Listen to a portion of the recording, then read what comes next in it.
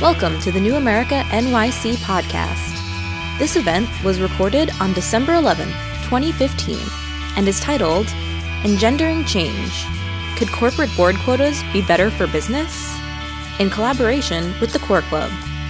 And features Bridget Schulte, the director of the Breadwinning and Caregiving program at New America, Heidi Miller, former president of JP Morgan International, Turid Solvang, managing director of the Norwegian Institute of Directors, and J. Newton Small, author of Broad Influence, How Women Are Changing the Way America Works, and fellow at New America.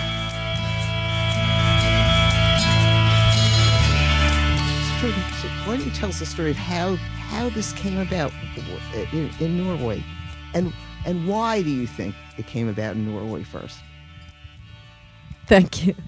And thank you for inviting me. I'm so happy to be here. And, the story, it's a long story. I'll try to do the short version. It was the proposal to legislate the number of female board members. It came about around 2003. And it caused a big uproar amongst the business community.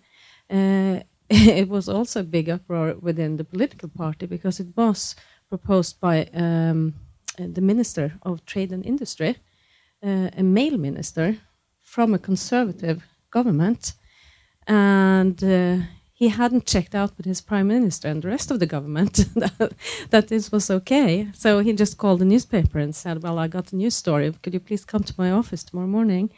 And of course they did. And the day after, there were big headlines that we are going to impose quotas for women on boards.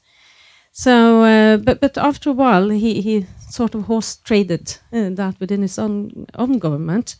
And as soon as he had that established, it was of course easy to have the Social Democrats to go along with it. So I think that's one of the reasons why it was possible to implement it. But the debate was huge and filled with emotions. There's no topic within board-related issues that I'm debating that seems to raise the emotions this high. As you say, I'm amazed you're still alive. And so just a clarification, Turid. So he did it by pronouncement. Yes. So the discussions were around the implementation, but there was no vote thereafter. It was just his decree, so to speak. He had that authority. No. There was a vote in the parliament, but he had to have, because it was a coalition government, so he had to have all of them agree. And then they have a vote in the parliament. So the vote was around 2004, and it said something like, we will give the companies until 2006 to get 40% women on boards. And if they do that, we will not legislate.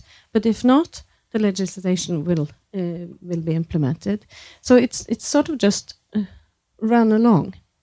So the decision was already made, and the companies did not achieve the 40%, and then it was a law. To many surprise, actually, because most of the companies were lagging back and said, well, this is not going to happen. You know, they can't regulate things like this. This is the owner's right to appoint who's going to be on the board and things like that. So Den Norske clearly had to comply with this crazy rule. Do you remember the conversations, or how did Den Norske sort of interpret and execute against something that was different? And by the way, why don't you start by sort of telling us, if you recall, how many women were on the board before the decree and how many after? Yeah, so I actually joined the bank in 2004, and I don't have the numbers off the top of my head with regards to our board composition before or after. But it's important, a couple of things to keep in mind with regards to DNB. One is that we're 34% owned by the government. So that that's a different kind of bank. Obviously, governments have become more involved with international institutions during the financial crisis, but we had for a long time had government ownership, and I think that's also indicative of a lot of large companies in Norway. The very largest companies have a degree of government involvement higher than what we're used to in the U.S. We are fully compliant with the legislation on our board. We have a chairwoman of the board, and we have a male CEO. We have not had a female CEO of the bank. And I think if we're talking about kind of, one is implementation. I think it's interesting you talk about, the voluntary aspect to it, because that's really, in a way that was an opportunity for companies to avoid legislation, and maybe it was too difficult or they didn't believe it or whatever. Anyway, they didn't comply, you get the legislation. And now the discussion has really moved much more to women in leadership positions at organizations, much more than boards. Boards are, I'm not trying to minimize the issue, but boards are a relatively easier thing to solve because you have a small number of people, frankly, that you're dealing with. Maybe easier in Norway. With the U.S., we haven't exactly solved it. No, I'm not saying that it's easier to solve, but a board by definition is a small number of people. And, executive management or the management of a large organization is just a much bigger number. So just a really important point, I think. Yeah. So if you look at the leadership to the top, the management committee, or however you define the top of DNB, how many women, how many men? Oh, I don't have that number exactly, but we're basically in a good spot when you come to what we call group. I'll define good. So what's the percentage? I don't have the number for you, so I can't tell you what it is. I have the number. What is it? I think there's 11 people on the management team, and 4 of them would be women. So it's fairly good. It's not 50-50, but it's not bad. Yeah, so we have the head of human resources is a woman. We have the head of the corporate. I know the corporate banking in Norway is a woman. The head of new product development is a woman, and we probably have some other as well. I don't keep a total track of that, and I think that's also important to keep in mind that it's not all about placing one or the other. But I think we've had good development there.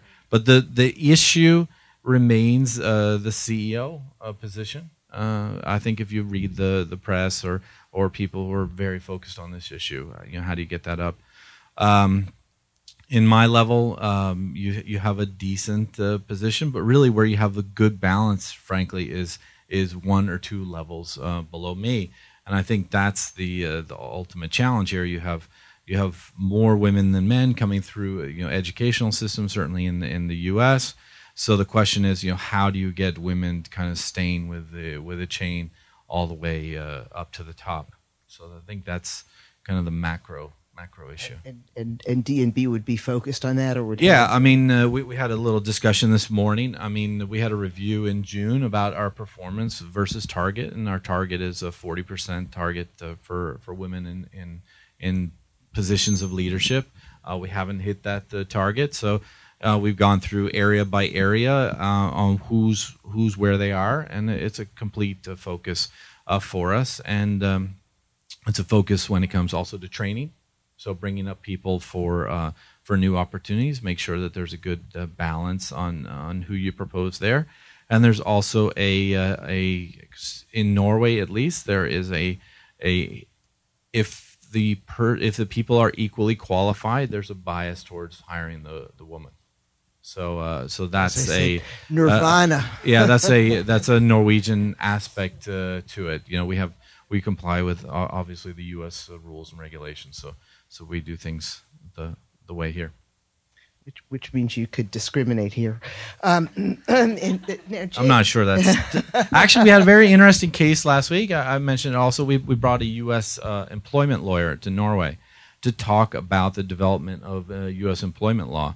And, I think if you look at that over, certainly start with the civil rights movement and going up to today, I think the U.S. has been very good about dealing with macro issues associated with discrimination. And, we also talked earlier this morning about, in Norway, it's very much about male-female diversity discussions.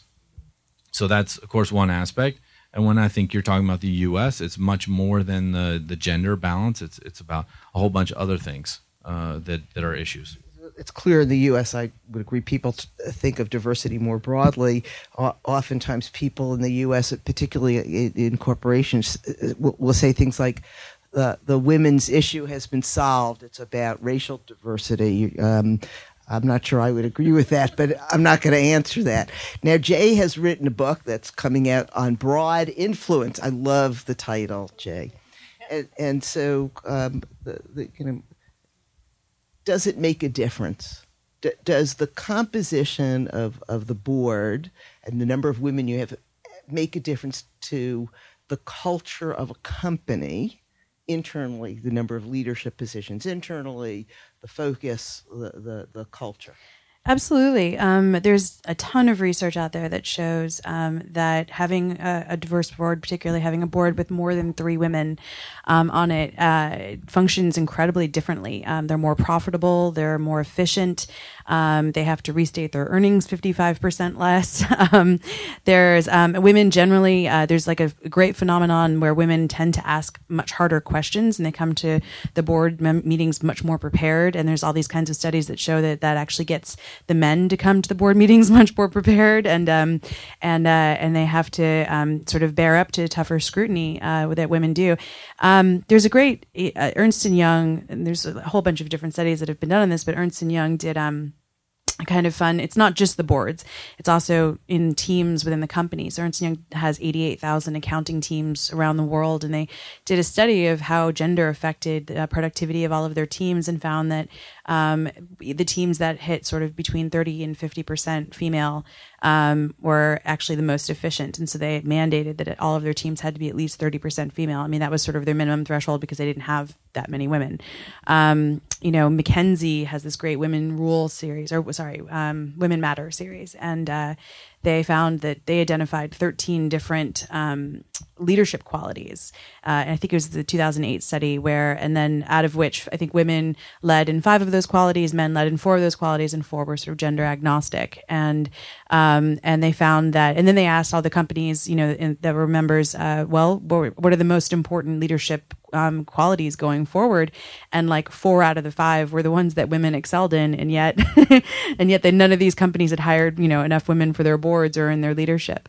So there's a ton of really compelling research out there that shows the ideal is really getting, I think, to a 30% threshold, which is why you have things like the 30% Club in Canada and the US and the UK. There's another initiative. I was just talking to a woman here, 20% by 2020. Yeah. Yeah, 30% coalition in the U.S. And so there's a lot of different coalitions that are looking to reach that sort of critical mass tipping point where you see, but at the barest minimum, there's a ton of studies that have been done that show that, 1 woman is a token, 2 women is actually even worse. It's like a pair, and either they're arch enemies or they're bosom buddies, and like they're either collaborating against you or they're like knocking each other out, and it's kind of awful. And then so you need at least 3 women for them to really have any impact at all. And so there's, I mean, I could go on and on. There's a ton of research on this, but it's very compelling that basically best practices, every company should be doing this. George, you look like you wanted to say something. I just wanted to comment on that because it was still on why women on boards. And I'm also chair of a Quota, European Confederation of Directors Associations, which is an umbrella organization for directors institutes in Europe. I entered that organization in 2010, and then they were debating why women on boards. That discussion has shifted totally, so now it's about how do we bring more women on boards. So that would be my wish for you, for the whole America, to get past the why and move on to how. But Tura, it's an interesting comment from you because before we started, I was asking you about has performance improved, and you sort of made a comment about, why are women on boards? Is it for egalitarian reasons, women should have the equal opportunity, or is it for performance? And I didn't think you were so certain about the performance being demonstrated. The argument we used most frequently in the quota debate in Norway was that this was going to add value to the company.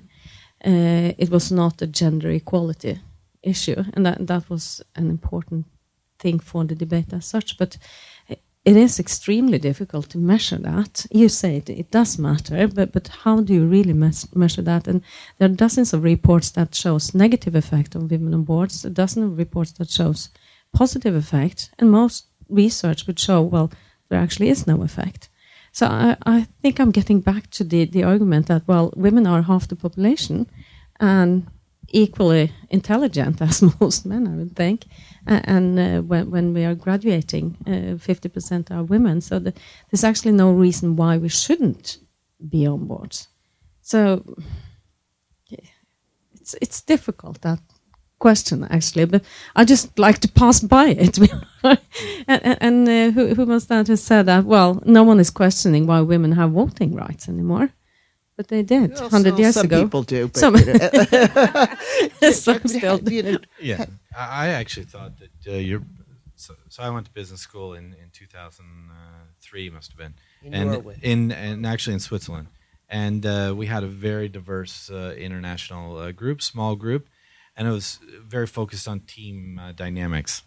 And the best learning out of that program was that the super high achieving teams were the most diverse. And it can be nationality, it can be all sorts of things, and also the male female aspect. So I really respond to a lot of your points there about the teams that are going over the top are the ones with a lot of different perspectives. That being said, those are the hardest teams to manage. So you kind of have like super high performance if you hit on all levels, and you can have a really serious crash and burn going on. So I think also your point about the 1 and 2, and then kind of you make progress maybe with 3, if I interpreted that correctly. I can definitely see that in a lot of groups that I've worked with as well. So. You say there's debate one way or the other. I could probably poke some arguments about maybe the more diverse groups are more progressive types of companies, maybe more interesting industries. Maybe you could take that out. I don't know. But anyway, I think it must be understood that real diverse teams are the ones that deliver. So the question is, and Jay, I don't know whether you got into this in your research, does diversity at the board really impact company culture and create the diversity within the company? So, which gets into the issue of how important is a board in the operational excellence of a business? That's a great question, and I didn't look at that much research attached to this, but my understanding was that it didn't tend to permeate. So even if you had a board that had critical mass of women, it didn't tend to permeate into the executive ranks. It didn't mean necessarily that there would be more women in the executive ranks, and that it didn't translate necessarily to female CEOs or anything like that. So just and the bulk of the research has really been done on board dynamics and not necessarily on executive dynamics, which I think is too bad, because it's a different topic, and it's an important one in itself, which applies to a much broader and much larger class of women and class of people. But I would say that I agree with Giacomo about diversity, not just, and that's seen not just in studies of women on corporate boards, but for example, women on courts for female justices. You have 40% of state courts are female justices in the United States and 35% of federal courts. There's been 2 very large studies done, one by Yale, I can't remember who did the other study, but that look at group decision making, like so courts that have several justices, and there's a very clear impact when you have one woman, and then there's a much bigger impact when you have 2. At least 2. And so there's been, and just the types of, because if you think about it, it makes sense, right? Like if you have a very monolithic group of people making a decision who bring to the table very similar life experiences, you're all going to come to pretty much the same conclusion. But if you have people who bring different life experiences, then you're going to have a different conclusion, and then probably one that's a little bit better rounded, because you're bringing in much more diverse sets of opinions and life experiences, and that can apply to gender or to race or to other aspects of things. Tora, did you observe this in companies in Norway? What Giacomo was saying, that the focus now is towards the management and the number of women in the top management teams, and historically, or not just historically, but by law, the responsibility of the board is to hire the CEO, and there is stopped. But now there is a progression that the board should also be responsible for the succession planning. So in order to have a talent pool to choose from, the moment you are going to select your CEO, you must make sure that you have a pool of women also to choose by. So with that regards, I think the board now is looking more closely into the culture in the organization. And you said that the HR director of DNB came to you and tried to measure how you were achieving your objective with regards to gender. And I asked you, well, where did that come from? Did she invent this thought herself? And what was your answer to that? It was from the chairwoman. Of course it was. There is can I just add, the CEO versus board debate, I think, is really interesting, and it's also something that translates into other sectors of the economy. So, for example, it's a lot easier for women to be elected to Congress and to state into legislatures than it is to be elected president or governor or any kind of executive positions, because women are seen as inherently collaborative and therefore suited to a board kind of situation where they can collaborate with others, but they are not seen as executive command and control decision makers. And it's like the hardest thing for a woman to breach is that balance between being tough enough to be a commander in chief or a head of a military or a national guard, and not being perceived as too tough as to be a bitch. And that is almost always what, electorally brings down women. And I think it's not obviously the same exact thing in the private sector, but it's similar. It's very interesting, just from having experience involved in assessing people in big companies. It's very clear that those biases about women just live loud and clear. So you do reviews of people within an organization. You do 360s. Very often the men, get written up of, he's a real leader, he speaks back, he's, forceful, these are great leadership skills. A 360 on a woman, oftentimes, and these are like real quotes, she speaks up too much, she's forceful, she's a real bitch, and not a team player. So the very same skill gets translated differently for women. I've also either been on or affiliated closely with about 8 or 9 different boards in the United States and now in the UK. My observation about succession is it's not clear to me that the board influences those leadership positions that much, because what happens is boards tend to look at the top layer of talent. You're looking at C-suite people who lead divisions. By then, the pipeline's already been filtered. And attrition rates happen oftentimes right before people get into that pool. So oftentimes you're confronted with, lists of people who are the sort of backup for a position. If so-and-so gets hit by a bus, who's on the list? Well, the list is, people who are ready in the next year or two, and oftentimes don't have any diversity. And so it's very hard as a board member at that point to say, well, where are the women? You can then say, where are the women? Well, we recruit equal numbers of women, but they all drop out. They all go and have babies or something. And so the influence can be jawboning, can be talking about diversity. You certainly have influence in board composition. Right. When you're sitting on a board, you can help determine characteristics and say whether diversity is important. But it's not that easy for board members to direct that much change within the company. So I just leave that as an observation. I don't know how how that would translate in Norway, where the boards in Norway are more activist within the management side, but yeah. So I'm a couple layers removed from the board management interaction, but it's clearly a focus area, and I think this continuous follow up on this particular issue and other issues manifest itself. The other thing is how in sync is the chairperson with the CEO, and I think in our case our CEO is quite in sync with the chair regarding the issue. That being said, we haven't hit the targets, and we're not really, my view, are probably not really on track to hit the actual numeric target. So the question is, what are the actions to do about that? And that's also interesting. Just about targets before we'll side it. So when people talk about missing the target, do they acknowledge that maybe the talent pool's weak? How do they reconcile targets with merit and the competency to do the job? How does that conversation play out in D&D?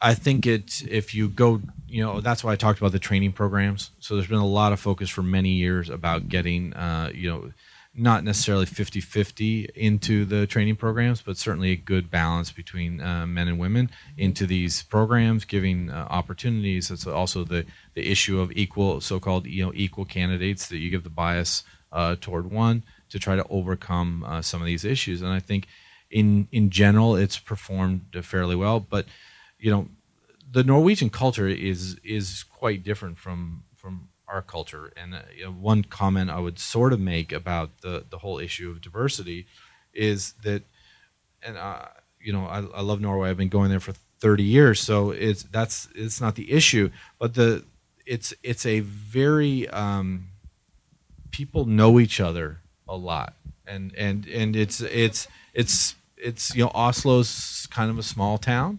and you can end up with a lot of people that have gone to the same school, just like you have the same issue here. I think you had something about old boys network or whatever. That's really what we're talking about, right? Whether it's old boys or old friends or whatever the thing is, it's how are you getting different people with different perspectives into a management position to take an organization to the next level. And I think from a Norwegian perspective, that's a little bit of a challenge because it's a very centralized country as well around Oslo. So you have, also the cities are very much on the periphery, are thinking about themselves. And so that's, I say that there are, in my opinion at least, Tora, I think, didn't quite agree. But you're from Oslo? Where are you from? A bit far from the polar circle. Are you? Yeah, that's good. Could you hear me? Yeah. No, I was I'm not from Oslo. Yeah, because a little bit far from the polar circle. Yeah, so I've spent a lot of time on the west coast in Bergen, and that's the second city. And not to get too much into Norway, but anyway, it's very interesting dynamics between a capital city where you have the financial and the political capital in the same spot. And remember, I talked about the government owning big stakes in these companies. So you have a lot of concentration, and there's two very good schools in Norway. One happens to be on the west coast, and one's in Oslo, and it's a lot of syncing up in there. So I think that the advantage for U.S. companies is the potential for a broad range of experiences. The question is, are we getting them? Okay, So, Tora, are the women who get recruited to boards essentially the same as the men from the same class and from the same group? Do they really represent diversity? That has been up for debate because, as you say it's two good schools in Norway. That would be business schools. So we do have some other schools as well. So, but they would go to the same schools. A lot of them were from law school. Actually, that came into those boards. And are they different? Well, it depends on whether you think that women are thinking differently than men. And I guess to some extent we actually do, even if we went to the same schools. But when you recruit women, which we're very involved in doing, are the backgrounds of women that you recruit to the boards different? Do they come from different professions? Do they come from different layers of an organization? They come from the same professions, but as you say, from different layers, because you had to go one step down the ladder to find them. And the general notion is that, well, that was good because you got a different perspective into the boardroom. Traditionally, being on the board would be sort of the icing of your career cake. You would have worked yourself up to project manager and then a group manager and a top manager, and you would end up as a board member, and that's not the case anymore. And the board work as such is getting more professionalized, and also are the board selection processes. So when the nomination committees had to find so many women, they had to look more closely, and they also had to evaluate the men as they did the women. And with that regards, it's said that, well, the quality of the board in total has gotten better. So I'm very interested, Jay, in the whole issue of merit versus versus subtle biases within organizations. And oftentimes, again, people think that quotas or affirmative action sort of mask less able people getting into positions. Does this become a detriment to women in power? Does this follow them? This sort of subtle sexism, you mean? The subtle sexism, where you're here because we're encouraged to put a woman in, but you wouldn't necessarily have gotten that position absent that. Well, we don't have quotas in the United States, and it's hard to imagine the U.S. ever. We had a debate about this yesterday, Bridget and I, but it's hard to imagine the United States ever really enacting quotas. It's just not part of our culture, our sort of quote-unquote meritocracy. Other than Title IX and all the affirmative action in the 60s and 70s, we seem to write those decades off. But I guess I would say that it's not part of our culture now. I would say this Congress, let's face it, is going, this Republican House is not looking like it's going to lose its majority at least through 2018, probably 2020. And people can make a very persuasive case that if the Democrats lose the 2020 election, then it'll be another decade before they get the House back again, or even have the potential to get the House back again. So given the way that they gerrymander districts. And so I'm just saying it's hard to imagine quotas passing this Congress and the Congress that they have anytime soon. So as for this, I think it's more of a question for Turgid here. So, did you experience that when you got on the board? Did you experience, or did you see women in Norway experience this kind of question? Were you qualified enough? Did you deserve this position? Did you drag down the quality of the board? As far as I think in the U.S., maybe in older generations that might have happened. There isn't. Granted, we haven't made much progress in the last decade, so we've been stuck at, like as you said, 17-18% representation on boards. But most of the women that I've known who and that I interviewed that served on boards didn't feel that way. Didn't feel like they were, like people thought less of them because they were a woman, or that people expected less of them because they were a woman. That they felt that they had earned that position. I think they did feel that there was like 5 women in America that seemed to be on every board, and they never seemed to expand beyond that pool. And there was this kind of like, well, why is that? But there is evidence that we could be on the cusp of change, right? So I think something like 70% of U.S. board members right now are over the age of 70. So we're about to go through quite a big sea change as all those people retire, and hopefully, fingers crossed, we'll be able to bring in a lot more women at that point and a lot more minorities. But it really has been stuck for such a long time, and the few women that have been there, I think, have sort of felt like they really earned it being there, but then also that they Jay asked you a question, but I'd also like to know whether there are age limits or term limits in boards in Norway. To your last question, no, there isn't. Another question is, should there be? About during this whole debate, this whole consternation, it was said, well, women would not want to have the board position because of the quotas. And it was both male and female board members who said that. They're going to be token women, they're going to be members of the board, etc. That has not happened. I got a lot of calls from foreign journalists, and they would ask me to interview a quotated woman, board director, and I would say, well, we don't have any quotated women, but if you want to speak to a female board member, I could help you with that. So as soon as they got on board, they're doing board work on par with the man, and that is not an issue. I do want to say, and this is a little bit in response to the idea of men and women approaching things differently. I don't know if you saw, there's neuroscience research about how men and women think differently, and there's the sort of Lehman sisters theory. Have you heard of this? What is this theory? So the idea that if Lehman Brothers had been Lehman brothers and sisters or Lehman sisters, that the global financial crisis wouldn't have happened.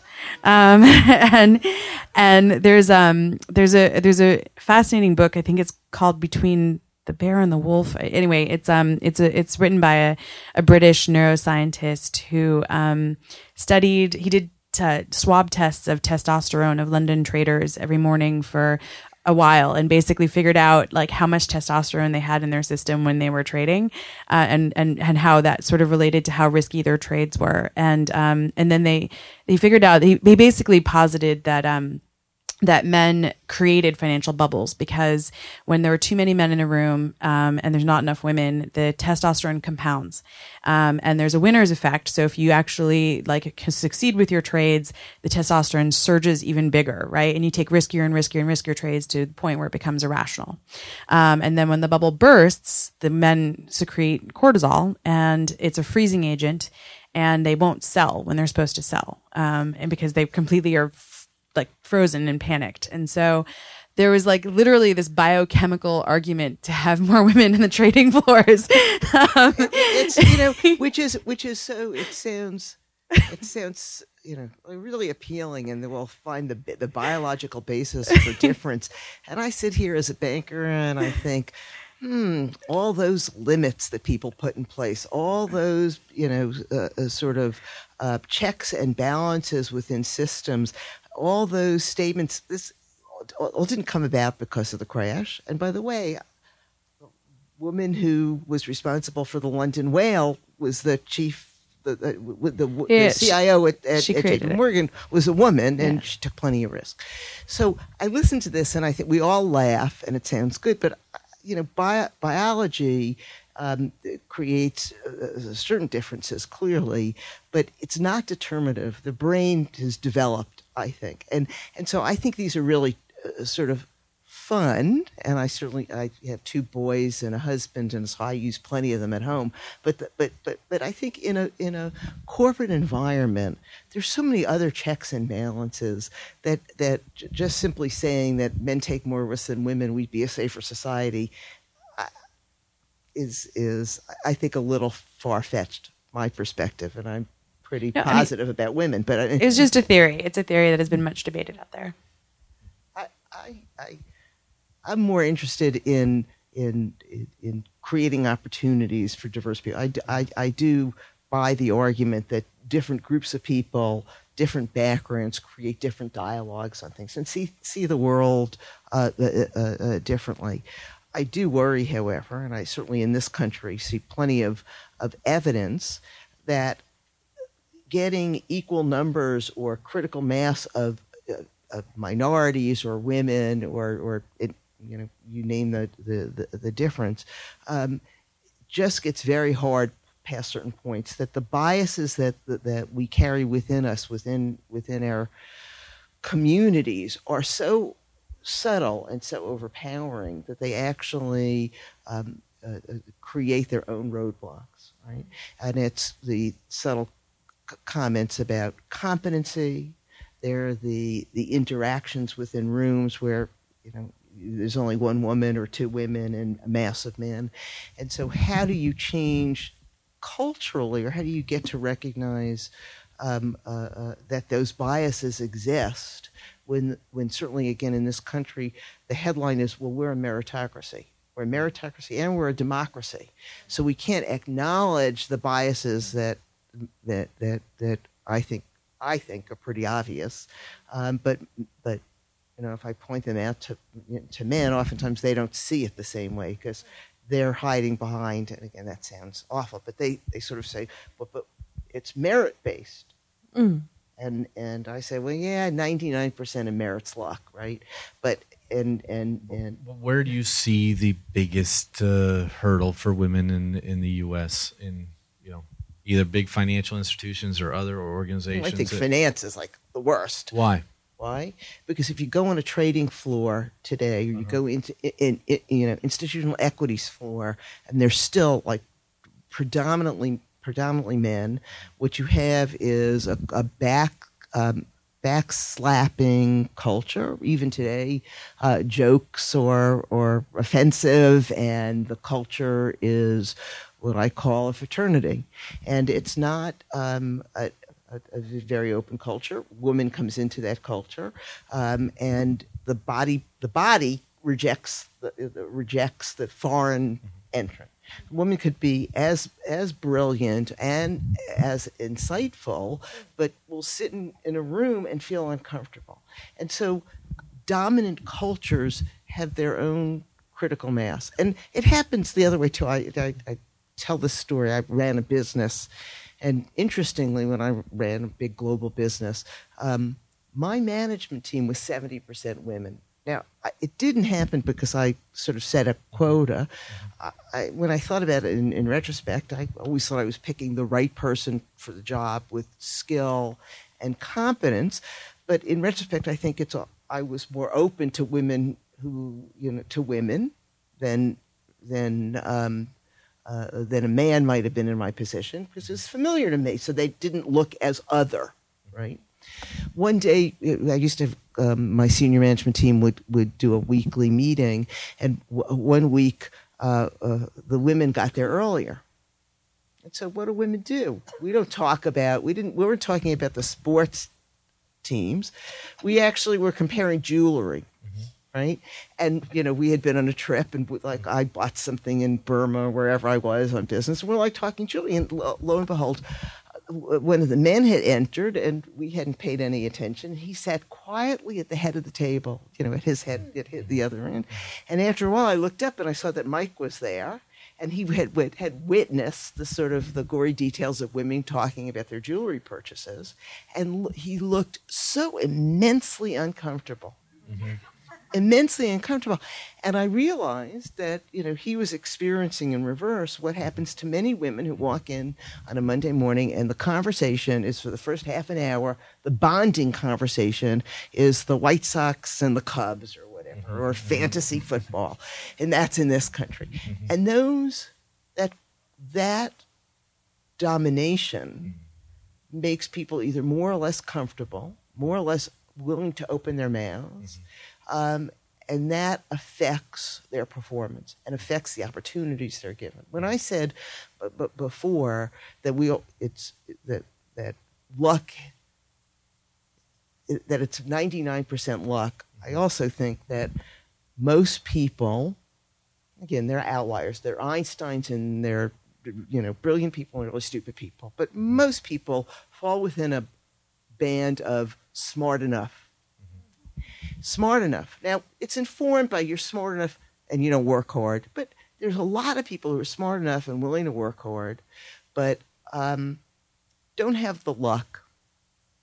They didn't sit next to the boss's wife. If you read Michael Lewis, who I think is a fabulous writer, how did he get his job at Goldman? He was at a dinner party in Paris. He sat next to the boss's wife and charmed her, right? I think Jamie Dimon's brilliant in many ways.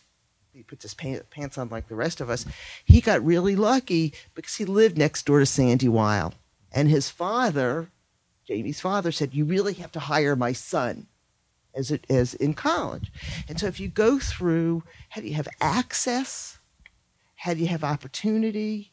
It's not because you're brilliant. It's because you had access and a little bit of luck. And I think the whole leaned in movement, I'm on my soapbox now, is really a good one. And I think Sheryl Sandberg's probably smart enough and probably has a lot of emotional intelligence. But boy, did she get lucky that she took Larry Summers' class. Right? And so you go through this, and I think luck has a lot to do with it. And so when you talk about dominant cultures, there are lots of people who don't have access, they don't have the luck because they're not mainstream within that culture. Terry, looked like you were going to say something. So. I thought that you were saying that Norway was a small country, but it is about networks. Even if your country is fairly large, as you are, India implemented the quotas for women on boards this year. I think it was last year. I had a phone or a conference call with Corn Ferry in India. I think there were about 20 people on the call, and they were wondering what they were going to do and how to find these women on the boards. And I asked, well, how many women are we talking about? I think they said about 800. Well, in a country with 1.3 billion people, you should find 800 women. Yeah, that's a good question. So, but even I think in India also, I would guess that there are networks. There are groups of people that are holding these positions.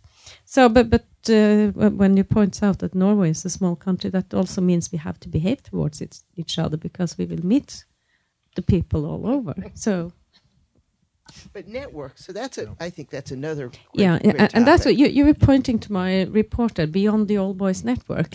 It's an Quotas report. We did studies in several European countries about selection processes for board mandates, not specifically with regards to women, but to look into the processes as such.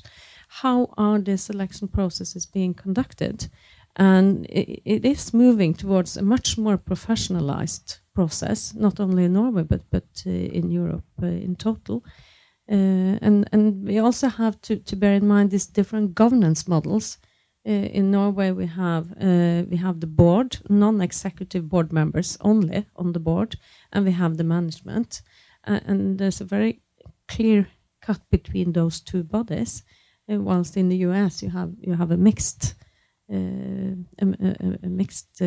body. So that's also one of the reasons why it was easier to implement the quota, because you have this very distinctive group of people. And I would also like to point out that the quota is not a standalone law in Norway. It's a part of the Company Act.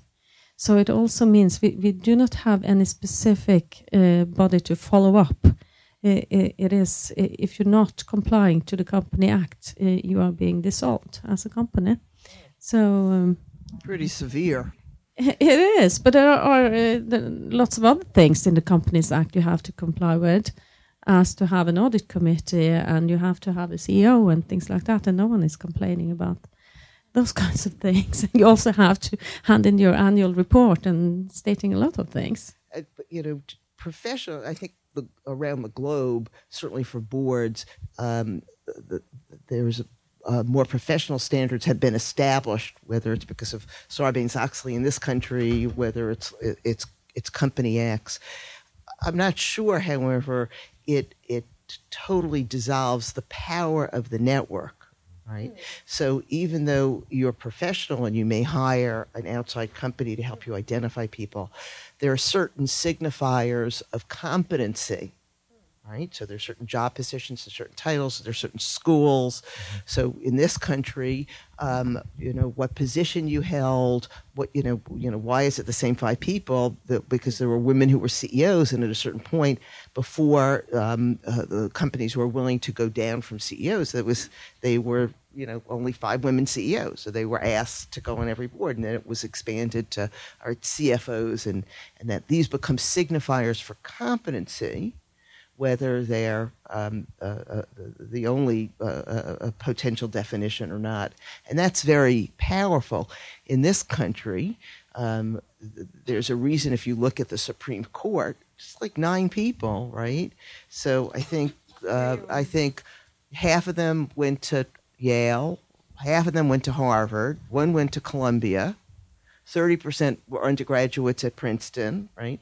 And so it's not exactly representative of a great amount of diversity, and it's hard for me to believe that those are the only 9 legal minds in the country. So signifiers of competency are very powerful. Yeah.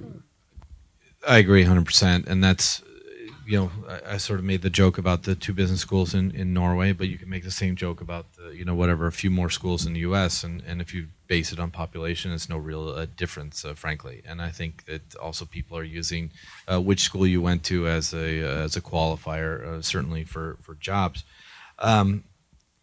I asked you the question where you see discrimination in the financial services, and you brought up a good point in trading floors and all this.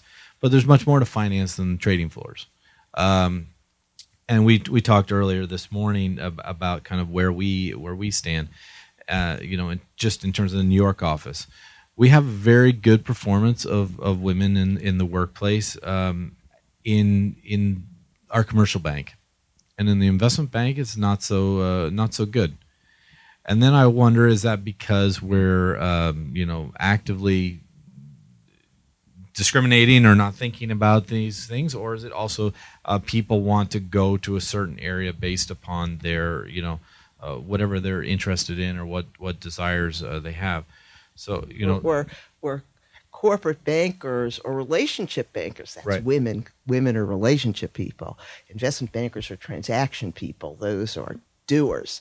That's guys. And so I think the real question is, is this a self-selection, or is this kind of selection by the employer that you don't want people to do that? And I think if it's self-selection, then that's fair enough. If it's the other issue, then that's obviously not good. So self-selection? Well, I don't know. I'm not sure if I follow this part of the debate. I'll give you the argument, right? So I have two small boys, and so I'm here on Friday night, and that means that I'm not picking up the kids for at daycare, right? So that's an issue. The other thing is, do I want to be involved with what they're doing, or do I not want to be involved with what they're doing Monday to Friday? If I want to work in investment banker hours, let's assume that I'm qualified to do that, then chances are I'm not doing the drop-off and not doing the pickup very often during the week. For me, that's important. For other people, it may not be important. So there are other drivers, and I'm not a woman, so I can't speak on behalf of women. But there are other drivers to define what people want to do. The beauty of Norway is that you have a setup which actually allows a high degree of participation by both sexes. So you have an excellent daycare setup. It's a little restrictive on the hours, so that's another dynamic. But it's a very good setup. Let's go to Tor. So Tor, in Norway, this now egalitarian nirvana that we not nirvana, but it's pretty good. But is there a difference in the types of jobs women would do versus men? If you go into a bank, would you see that? Because it's it's pretty clear here that there are areas, certainly in certain industries, that are much more female friendly versus male friendly. Yeah, I still think you have in Norway also you have gender-based professions. Is that because the women select, or is it because of systemic issues that channel them certain? I think it's a combination, because when you say, well, we select, why do we select? Why do we want to go this way or that way? And that should also be based on the framework you're working in. So if you have studies shows actually in companies where you have a culture of including women, then women will thrive in those companies, and they will work towards management positions. So it's difficult to say what comes first. Is it the choice of the women, or is it the company, sort of putting things right to making them able to do that? We did actually just a small survey within the group of chairs of the listed and state-owned companies, and both male and female chairs agreed that they needed to have more focus on selecting on the recruitment processes of women to bring them to the top of the company. But they differed in the question that the male chairs said that, the women don't want these positions, while the female chairs said we need more, regulators. We need to have, paternity leave systems, and also we need to make the companies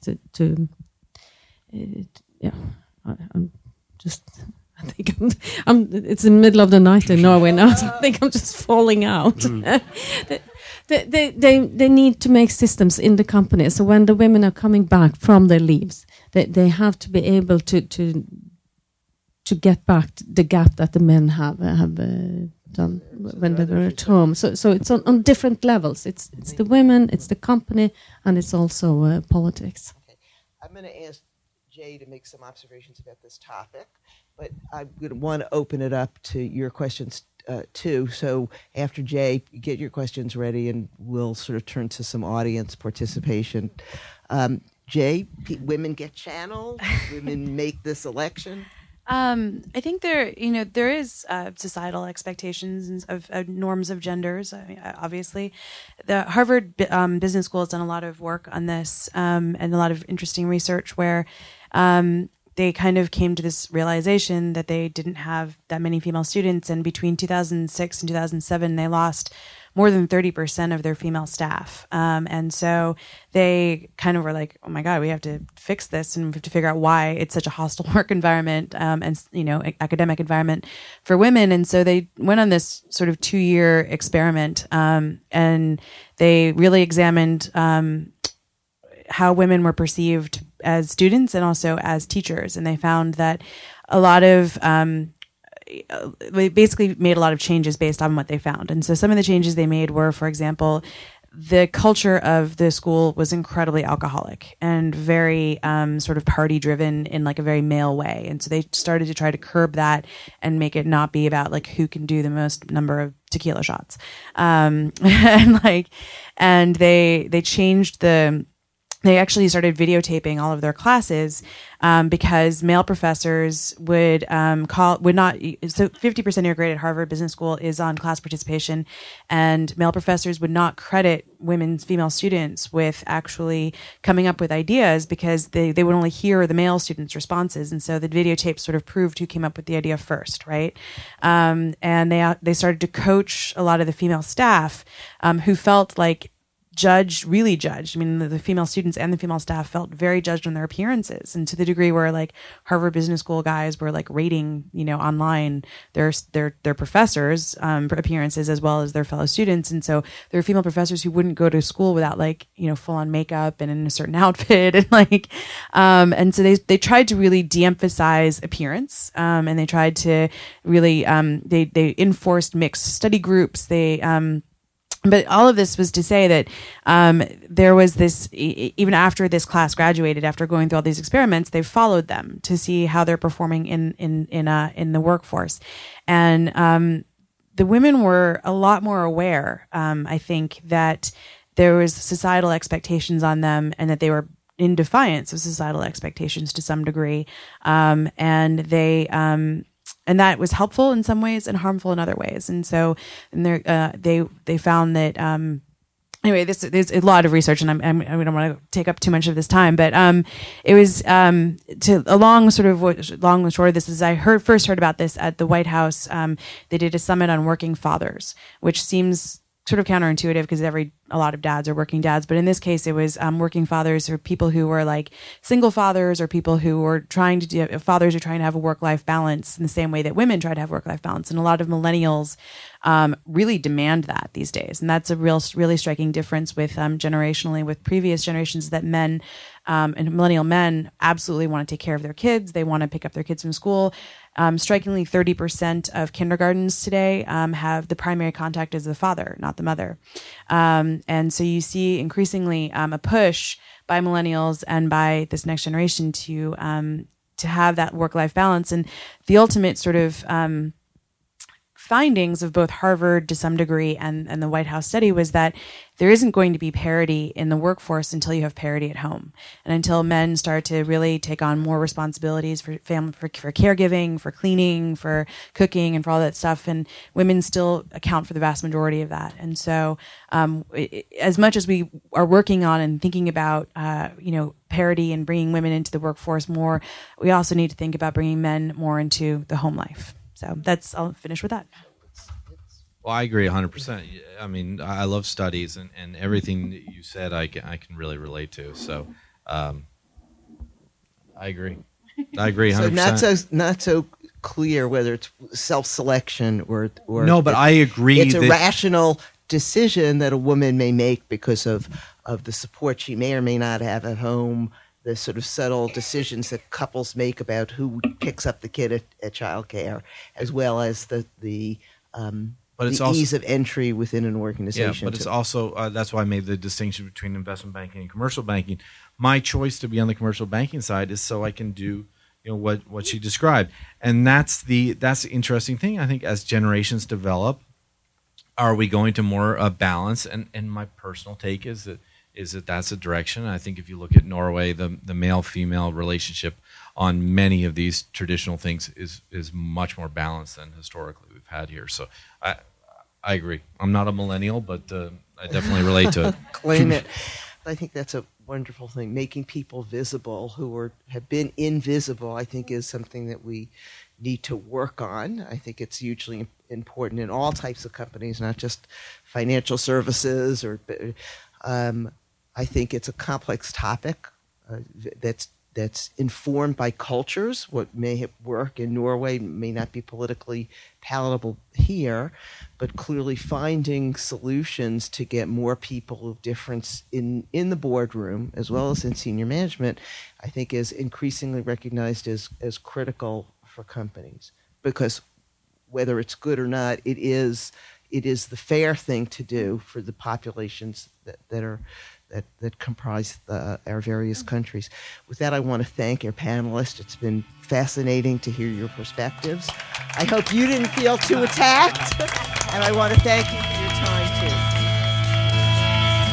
Thank you for listening to this New America NYC podcast. This recording carries a Creative Commons Attribution 4.0 international license. To learn more about New America, please visit us at newamerica.org.